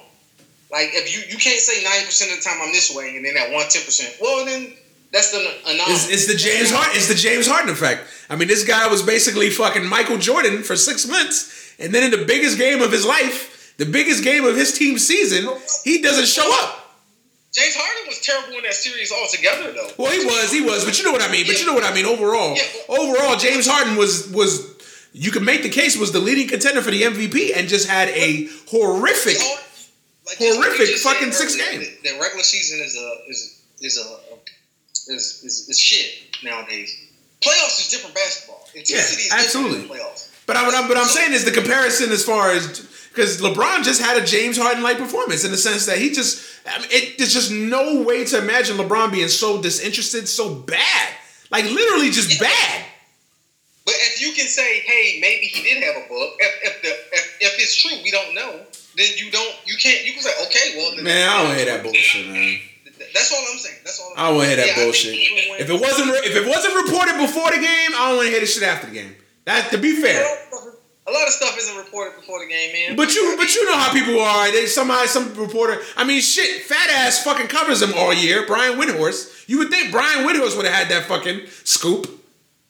No, man, but Brian Windhorst didn't also come out and say, like, nobody had the scoop that Darren Williams didn't go to shoot around that game and he had a bug. Nobody reported that. Nobody reported that it was a bug in the like you know how bugs go around. One person gets sick. If you around that motherfucker enough, you gonna get sick. Like, nobody reported that there was a flu type. It wasn't a bug. It wasn't a bug. The whole locker room caught syphilis because they was gangbanging Tristan Thompson's girlfriend. Let's be honest. That's what it was. That's what it was, nigga. Most of these things don't go announced until either midway through the game or after the game. You remember the flu game, the Jordan flu game? Nobody knew Jordan had the flu until midway through the game when they seen him throwing up, and they were like, "Oh shit!" And then you knew Michael Jordan had the flu when the infamous he hits the jump shot and Scottie Pippen has. Michael Jordan. Here's the thing: Michael Jordan on the flu, 35 points. LeBron on the flu, 8 points. What I'm saying is, you didn't know, like. Yeah, I know what you're saying. No, you're saying you didn't know. You didn't know. It didn't get covered. I also have to give people flack for analysts and all this other shit talking about how LeBron had a bad game. What happened to the great Kyrie Irving if LeBron James had a bad game? Why couldn't he pull them out? And most people aren't being honest. On that switch, when the game winning shot when Avery Bradley hit the three, Kyrie Irving was guarding Avery Bradley. And they did a back pick for Avery Bradley. Kyrie Irving got lost on defense. And Avery Bradley was wide the fuck open. Oh, Kyrie Irving got lost on defense? That's something that you've never heard anybody say. Shout out to Kyrie, though. Shout out to Uncle Drew. What school he go to? Can you really say he went to school? Yeah, he went to Duke. Yeah, he went to Duke, bro. He went to Duke, bro. He took classes at Duke, bro. He went there. No, well, we don't know if he took classes. No. No, they go to Durham to go to school. This ain't North Carolina, man. They ain't learning African American studies. Shout out that Rashad McCants, bro. He obviously didn't go to class because he only went for like a quarter or some shit. Like, who knows if he went to school? Anyways, man. So Cleveland wins tomorrow night, man. Yeah, Cleveland wins. Hey, did Kyrie Irving get his degree from the University of Duke? It's Duke University. First of all, it's Duke University, and second of all, the man got time, man. He playing in the league right now. He worried about other things, man. He got time, man. I think he gonna get his degree from Akron. I think that's what Yeah, all right, nigga. He gonna get that degree from Duke, bro. Oh man. Oh yeah. You funny. I agree with you though. I think the Cavs close it out tomorrow. I will say I think tomorrow will be a close game. I think Boston will show up, have a statement game for them. I think they'll go out there. They'll try to give their home crowd something to cheer for. I think they will have a close game. I think I respect that team. That team showed me a lot, man, because they could have laid down and died in that game 3. Yeah, part of it was Cleveland taking their foot off the gas too. That was a large part of it. But that team could have easily died, and they showed heart, and they could have won yesterday too. That team showed heart. That team showed me a lot. I will say that. And Brad Stevens is a hell of a coach, man. He's a hell of a coach. I mean, that dude is a hell of a coach. So yes, that team, that franchise, that group, that core group showed me a lot, because they could have easily laid down and died like some fucking dogs. Like Toronto and Atlanta seem to die every time fucking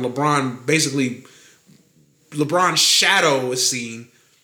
They wilt and fucking die.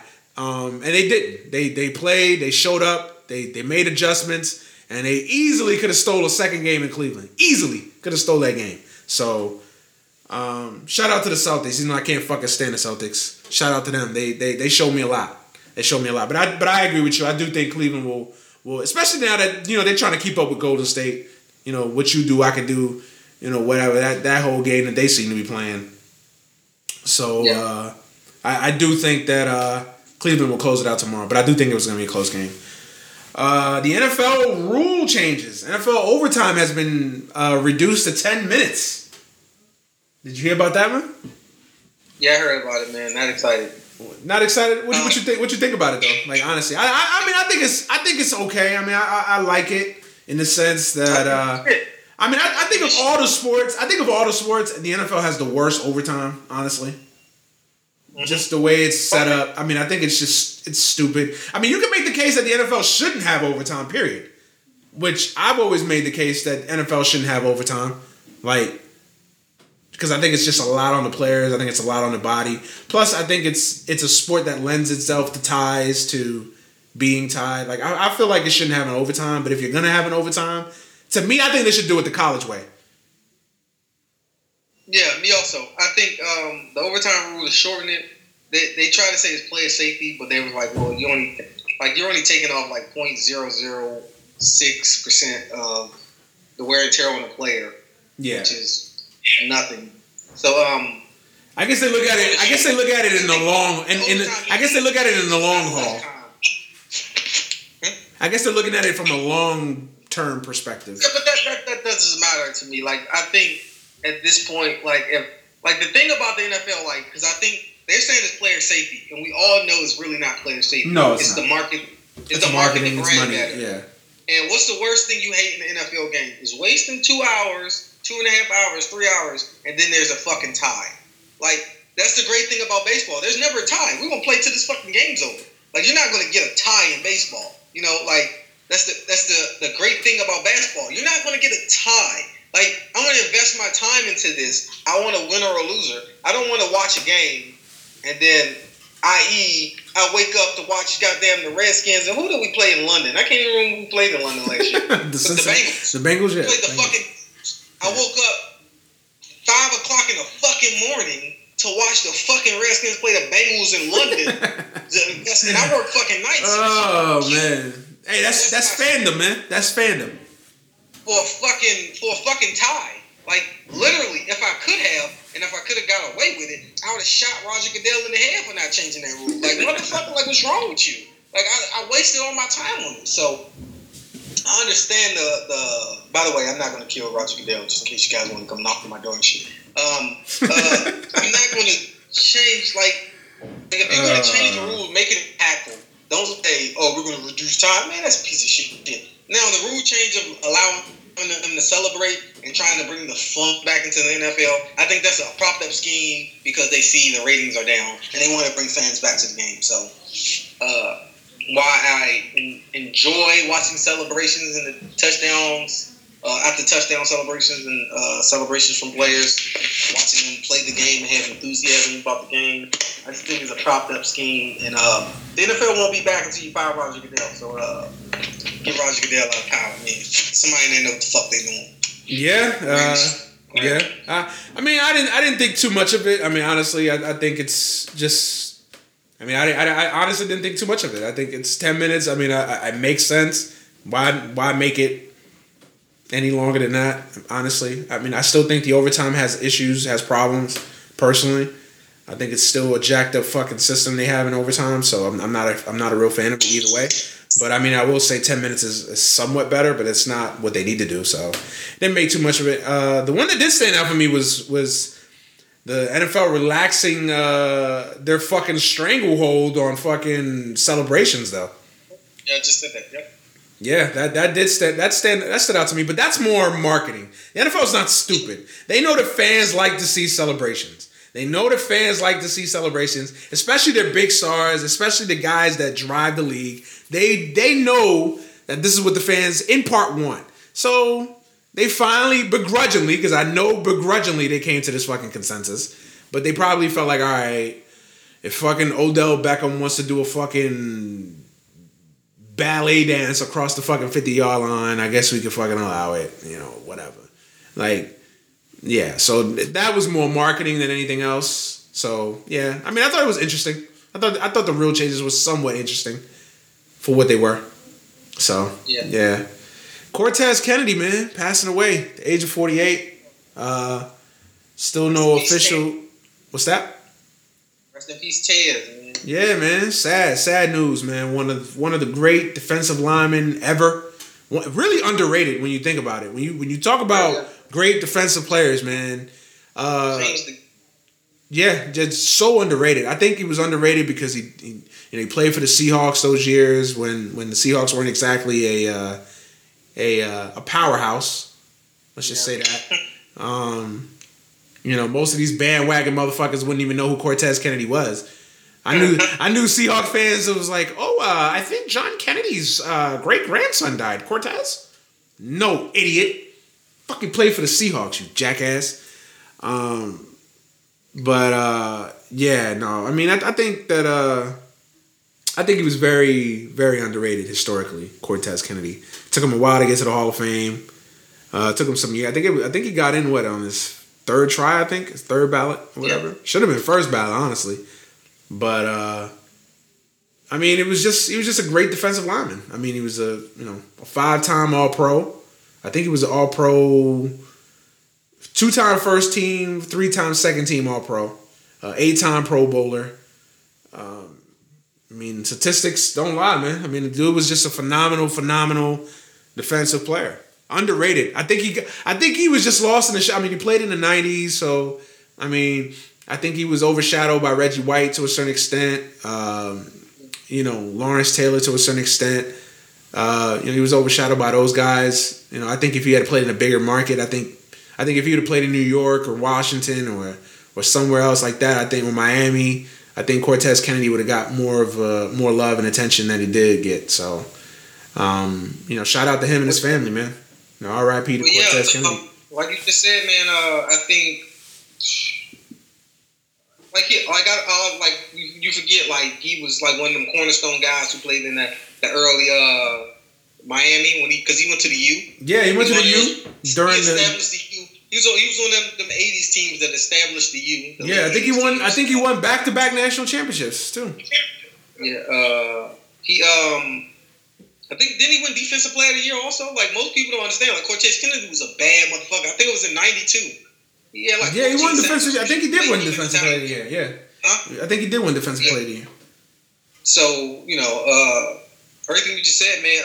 I think when people think about tackles, like defensive tackles, like people always bring up Warren Sapp and how great he was. But I mean, you can make the case that Cortez Kennedy was every bit as good as Warren Sapp. What I say is, what I always say about Cortez Kennedy, and what I loved about him was, like, I think he reinvented the defensive tackle. Like, I think at that time, defensive tackle was always seen as a clogger, somebody who stop the ball, stop people from running up the gut, and control the offensive line. And Cortez Kennedy was one of those first pass rushing defensive tackles. That could force a pass rush through the middle. I can stop the run, and I'm big, but I'm also I can run down the quarterback. So exactly. Exactly. Especially from that position, being that size, getting a pass rush from the interior is so important. Especially, I mean, in any era in the NFL, getting that pass rush from the interior is important. But, I mean, just think about it now. I mean, if Cortez Kennedy played now, I mean, he'd be fucking just lauded as being fucking dominant. What most young people want to, like, if you look at Aaron Donald or Aaron Donald, Leonard Williams, Duncan Sue and all those guys, they patented their game after Cortez Kennedy. So, rest in peace to one of the GOATs, man. Gone too soon, man. Yeah, definitely, man. He was little, man. I just remember he was always charismatic, and like he was always fun. So even when he got interviewed, he was a big jolly dude. He wasn't. Yeah. Really, and on the field, you could tell he was angry, but off the field, he was like a real humble teddy bear type shit. So rest in peace, Tez, man. Yeah, it's sad. I mean, there hasn't been an official. I mean, it's been ruled natural causes, but I mean, obviously we'll know more when the autopsy and shit gets released and whatnot. So I guess we'll know more then. But yeah, man, shout out to his family. Rest in peace. 48, died way too young. Way too young. Let's go back to the NBA for a little bit. I mean, Ginobili retiring or possibly retiring. I'll go first with this one. I love Ginobili. If there ever was a guy that killed my team on a consistent basis, but I secretly respected and loved was Ginobili, man. I mean, that dude, to me, he was the heart and soul of those Spurs team. I know Duncan was the great player. Parker was the wingman, but Ginobili really was the heart and soul, was the X factor for a lot of those Spurs teams. And he just in his prime, Ginobili was just a phenomenal player. I think another guy who's underrated is Ginobili. I think because he was Argentinian, primarily for most of his career was a six man. I think people forget how great he was at his peak. How great he was. Like, if Ginobili played on any other team, he could average 23 points a game. But, he sacrificed a lot of his numbers to play on a team like the Spurs. Obviously, they were winning championships. It's easy to sacrifice when you're winning fucking championships, obviously. But, just an underrated player. I mean, was a gifted passer, even though a little reckless sometimes with the ball, but overall was just a gifted passer. Could play the point, could play the two, could play small forward, could play three positions along the wing, along the perimeter. Great player, very good defensively. One of those guys that if he plays on your team, you love. If you play against him, you fucking hate. But could do it all. Could pass, could shoot. Really had a interesting game. I mean, he really had. Even though he was European, he didn't have a fucking soft ass game. He really did not. I mean, Ginobili could take it to the rack. He would bam on you, could cross you up, post you up. Like, Ginobili was the dude, man. He was crafty, but he also had athleticism, sneaky athleticism. I mean, he was just a tremendous player. One of my favorite players. I love Manu Ginobili. Severely underrated. I always used to make the case that, to me, I mean, I know Parker was great during his peak, but I always would take Ginobili over Parker, me personally. Just a phenomenal player. And if it is his last game or if it's last year in the league, salute to him on a tremendous career. Tremendous career. 4-time champion. Just phenomenal. Unbelievable career. Your thoughts on Ginobili, man? What can I say? Crafty lefty.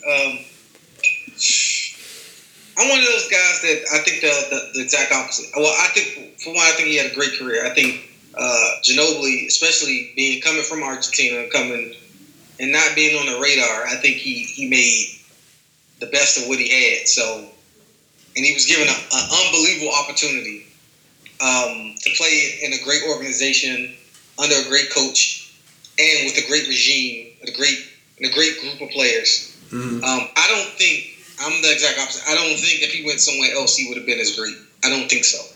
I think he would have been exposed to the wear and tear, being a leader and being the focal point of an offense.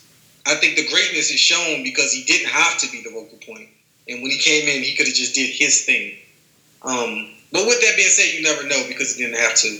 I also think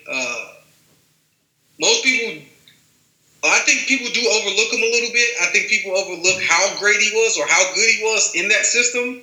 And only thing I can tell you is you don't know the Euro step if you don't know Matt. Like, if Manu Ginobili never makes it to the NBA, you probably never get the Euro step. Yeah. And all those people out there who watch basketball right now, these young kids who are probably going to listen to this, or people who love James Harden's Euro step, who loves the Kyrie Irving Euro step. Just remember, nobody did that Euro step before Manu came into the league. Yeah. And when he first came into the league, they called it traveling because we never saw it. And even me as a fan, is that motherfucker traveling? Yeah. Because we never seen somebody go off the wrong foot before, like in mid-air change angles that way. Like, we never seen it. And I grew up around. I'm from DC, and where I come from, everybody hoops. I never seen nobody do the Euro step before I seen fucking Manu Ginobili do it. And I'm from the land of niggas with handles. And I was like, yo, I've never seen it before. So, shout out to the man who brought the Euro step to...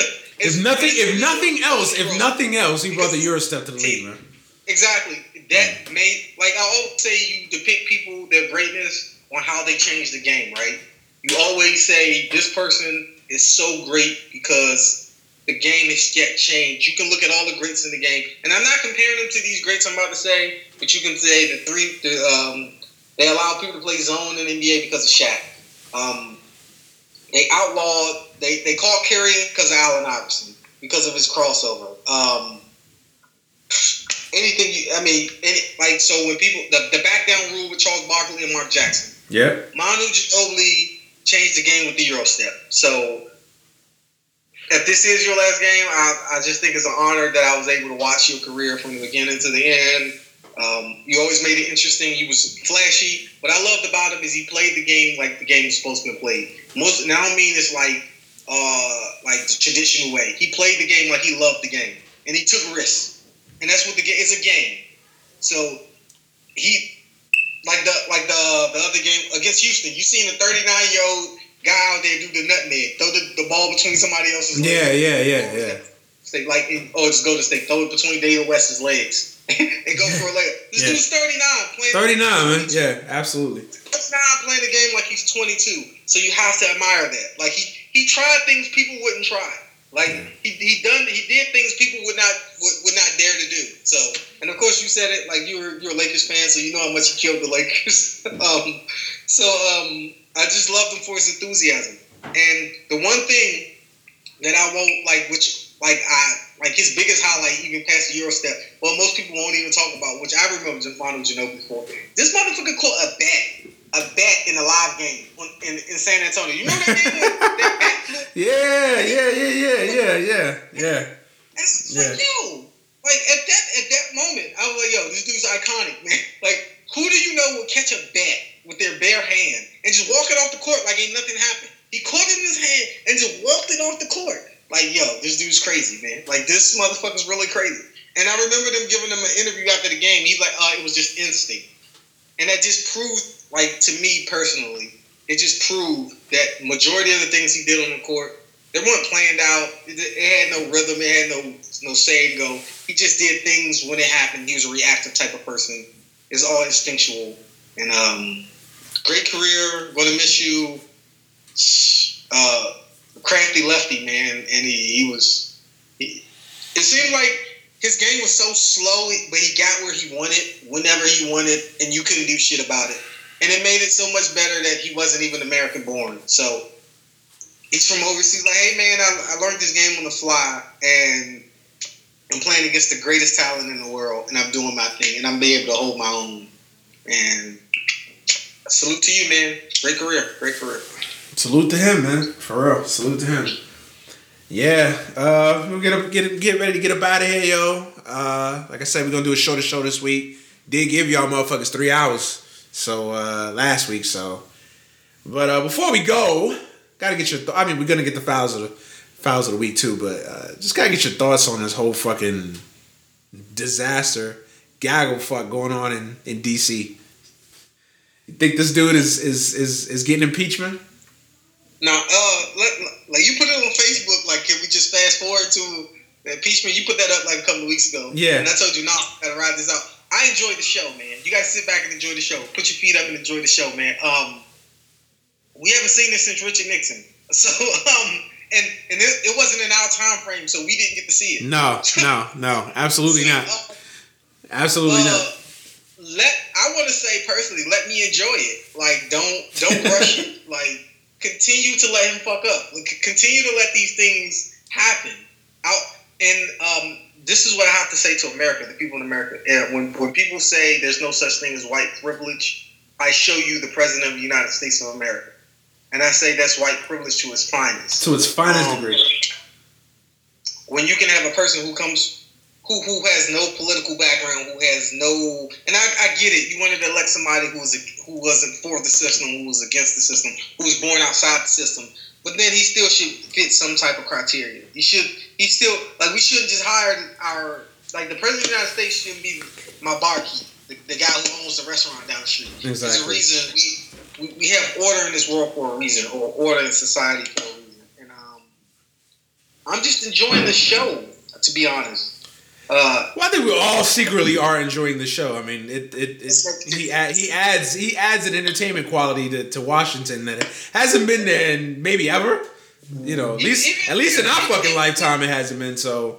Well, since Nixon, they're saying that like they haven't seen things. But even Nixon was a politician. Nixon was he knew what the fuck to do. Now he was crooked as shit, but he was at least a politician. He was qualified somewhat to do his fucking job. Like, this is a fucking dude. This is an idiot. He's a fucking. This is a fucking person that's just not qualified to do his job, and he's committing crimes while in office. Like, the man has committed treason. Like, let's call it like we see it. The man committed treason. Okay. He colluded with the enemy to win an election. Listen, let me enjoy this, though. Let me enjoy this, okay? That's all I'm saying. Like, let me enjoy. But the crazy part is, the thing that gets me though is like his supporters, because I still have some of my friends on Facebook are some Donald Trump supporters, and these motherfuckers think there's nothing wrong. So I posted on there. I was like, "Yo, so since when did treason become an unimpeachable? So treason is not an impeachable offense nowadays. Now has that changed now? Since when? Like, this man committed treason, and his entire, and it's not even like it was just one person in his cabinet that is having dealings with Russia. It's an entire cabinet of motherfuckers. Like, how many people in this cabinet have to lose their jobs till this shit gets up the hill? Like, literally up the hill. Like, I think Pence is dirty. His son-in-law, Kushner, who I can't fucking stand, he's dirty as shit. His daughter wife is dirty as shit. We already know his fucking toy girlfriend, his toy wife. You know what? I never liked Melania until this week. When she fucking slapped his hand away and was like, "Nah, nigga, don't touch me." I instantly became a fan of her. Like, she's instantly in the top 5 of first ladies ever in my book now because of that. So, some of you guys who listen to this podcast, if you were listen to this at work, especially some of our friends who are military vets, don't turn this section up. Just turn this section off, man. I know I just bashed the president of the United States and all that. Yeah, I get that. Yeah. I mean, I'm just saying, because if you're an officer, you're listening to this, turn it down, because he is your boss. You know, at the end of the day, he is your boss. He is your boss. Hey, I treat him respectfully.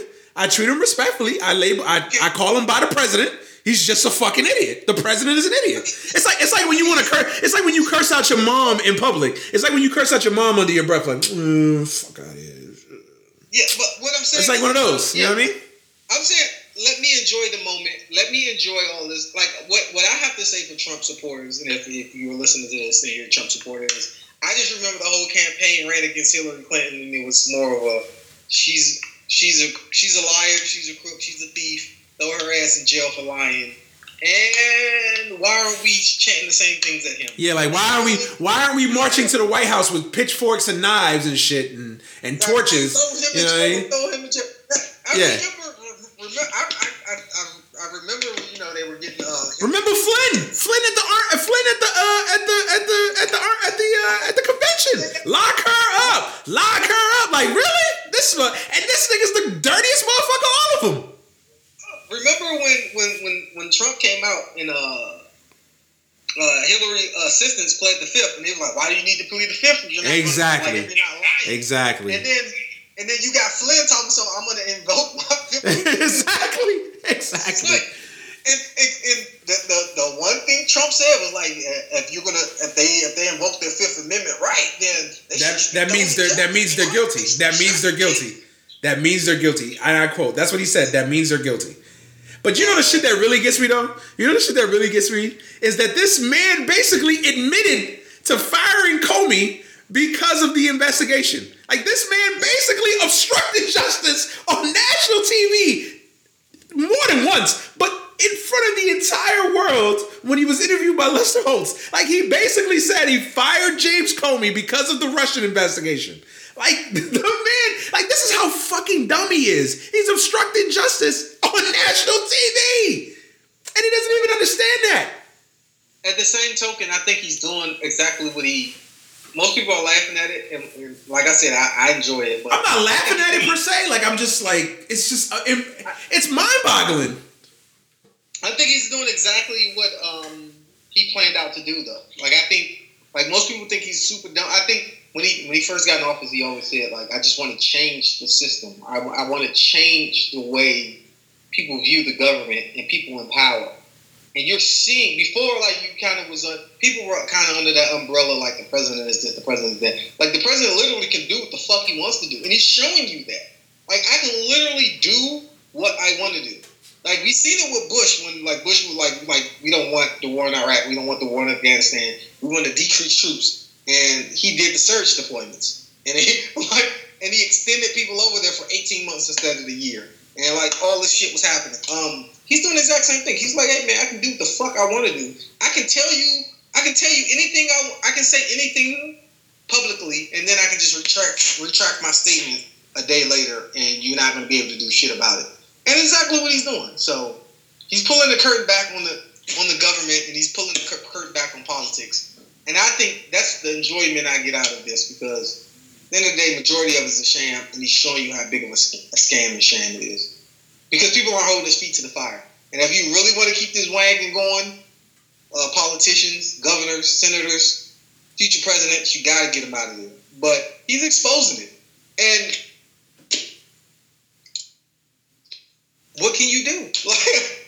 Like you had the speaker say that, came on record. Did you see the article when they were talking about they were saying that they knew that Trump was giving intel to the Russians? Yeah. And then Fox News came out and said, so we're going to publish this. And they were like, no, that's a fake. Like, you're bullshitting. All that never happened. They were like, well, they sent them the tape that they had with the speaker talking. Yeah. And they were like, that was a joke. You can't go from this never happened, I never said that, to a joke. To a joke. It's unbelievable. Yeah. You denounced that it ever happened, and then I sent you the tape of you saying it. Now it was a joke. No, you can't say. That's like me saying I've never said the N-word. I've never said nigger, and then you play this tape back with me saying like, oh no, that was a joke. I've never. Motherfucker, I said it. Whether it was a joke, I said it. It's mind-boggling, man. It literally is mind-boggling. Like alternative facts, as they call it now. Alternative facts, man. Yeah. It's crazy, man. But it's more to come. Oh, we'll touch on this subject more because this story is developing by the day, and it's going to be interesting when Comey testifies. It's going to be interesting when Mueller finds in the independent investigation. We're gonna see. So stay tuned is what I would say to our foreign listeners. If you're a listener out there in some land far away. Stay tuned because this shit is about to get crazy real soon. But fouls of the week, man. What's your foul? All right, I'm gonna go kind of like off broad topic. We haven't really touched on this today, but foul of the week goes to a lot of fucked up things happen in sports. But my foul of the week goes to the Detroit Lions organization. So it goes back to. I'm the biggest Barry Sanders fan to ever walk the face of the earth, I believe. I think Barry Sanders was the greatest player to ever play football. I admired the shit out of Barry Sanders. I remember watching him when I was young. I remember I loved everything that he did. And I remember when Barry Sanders retired from football and how he was saying he didn't want to leave, but he wanted to win.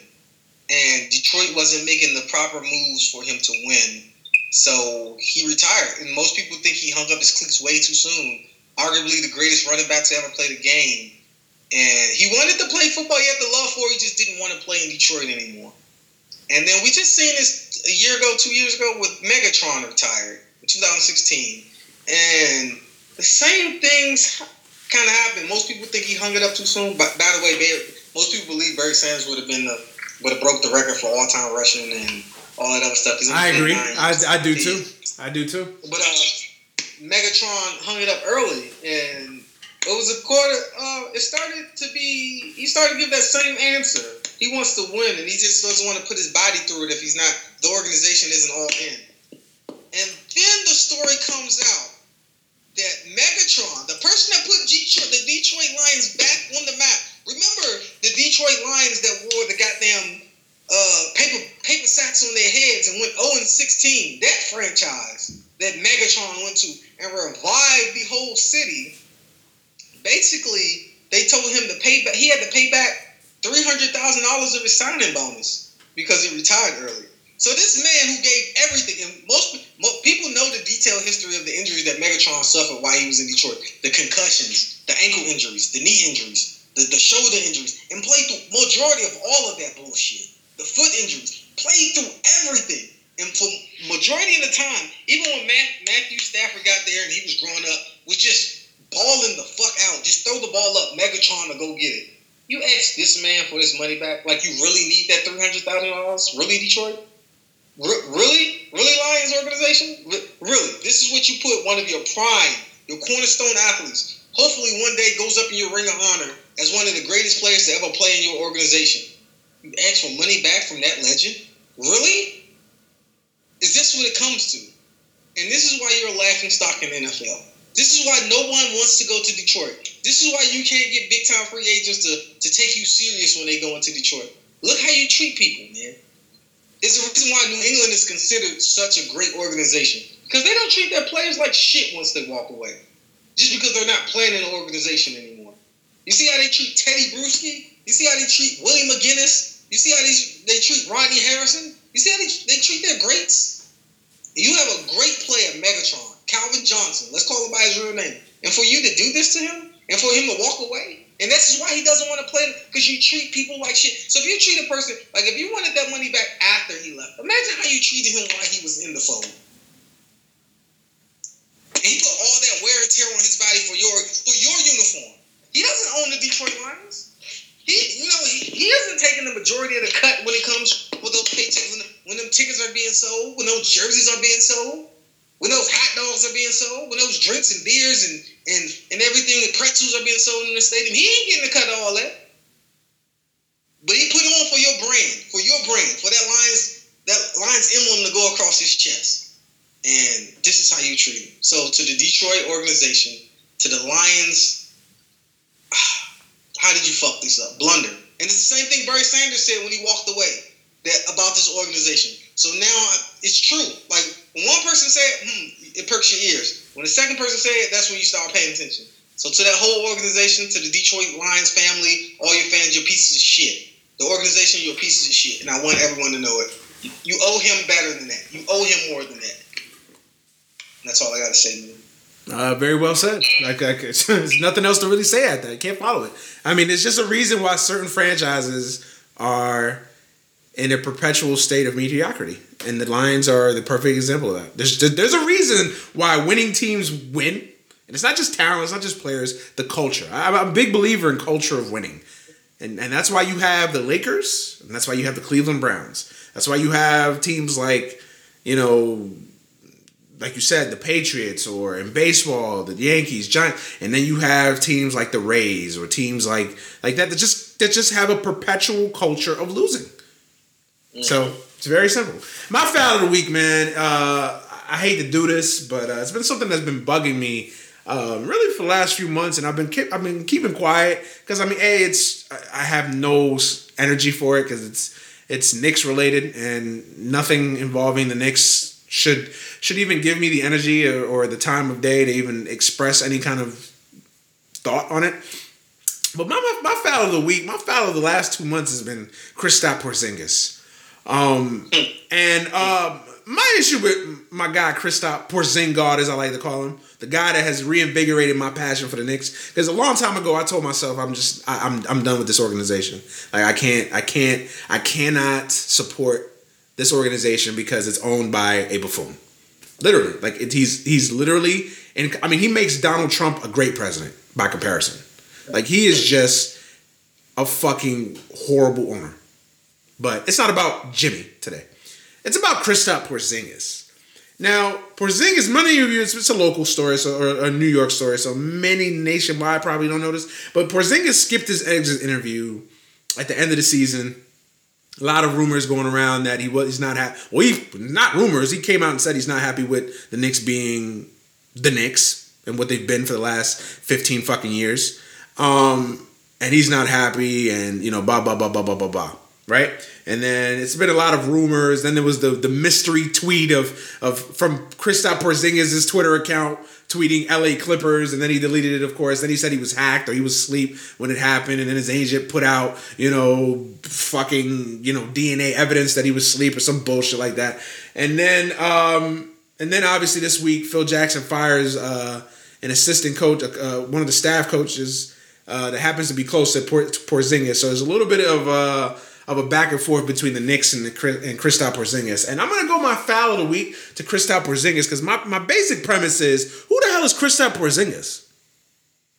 like I love, now let's be clear here. I love Kristaps Porzingis. I love him. Favorite Knick, obviously. He's reinvigorated my passion for the Knicks. But who the hell is Kristaps Porzingis? Kristaps Porzingis has been in the league for 2 years, right? And the Knicks have been an abomination both those 2 years. Now, it hasn't been all his fault, to be fair. But he hasn't exactly done anything to remedy that situation either. Like, Kristaps Porzingis skipping exit interviews? Who the hell is Kristaps Porzingis?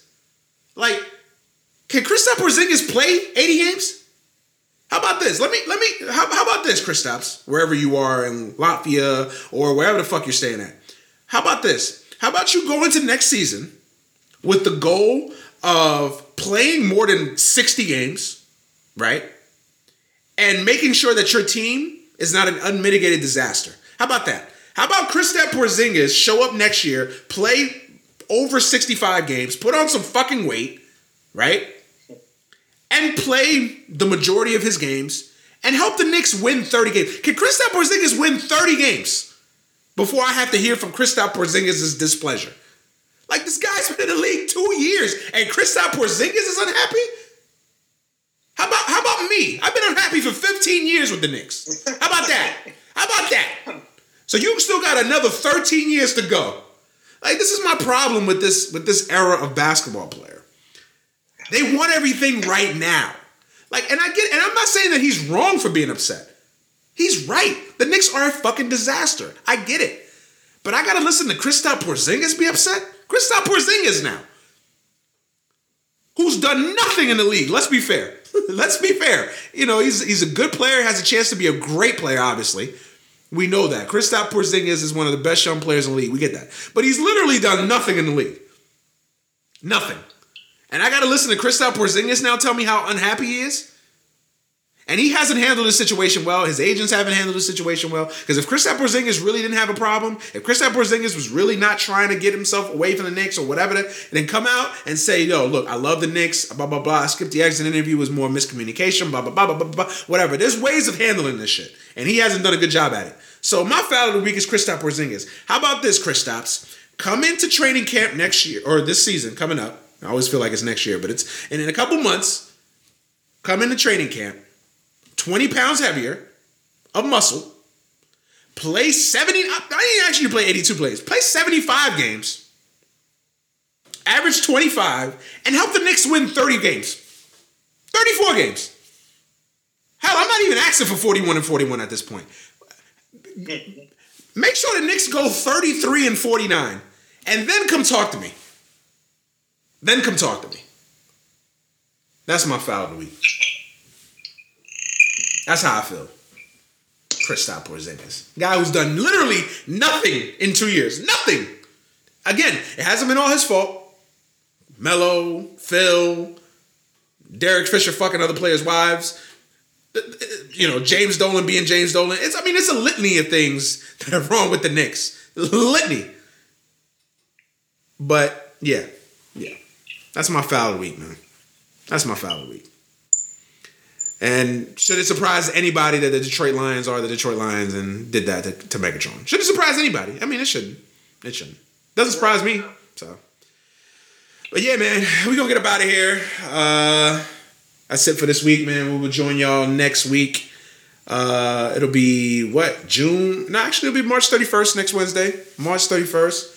A day before the NBA Finals. So we will be back with y'all next Wednesday night. Previewing the NBA Finals, which will be Cleveland versus Golden State.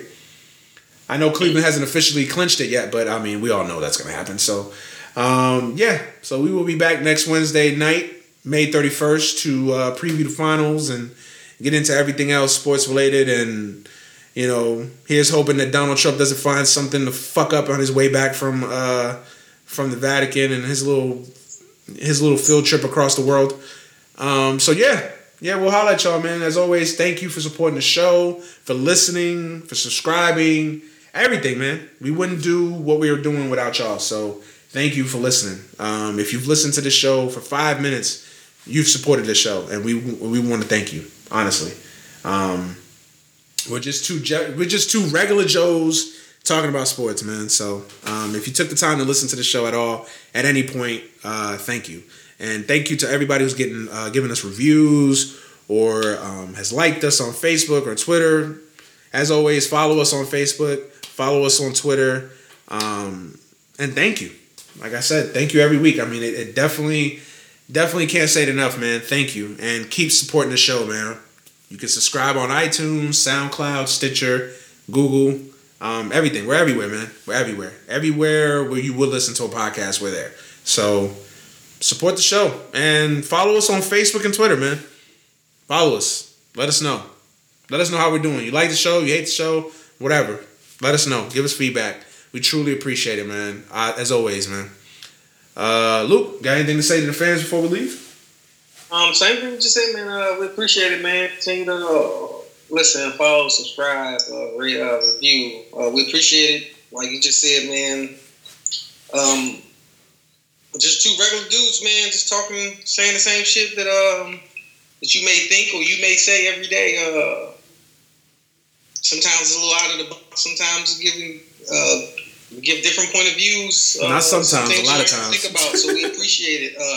If you think something different, if you agree or you disagree, let us know, man. We love to see different aspects of what people are thinking.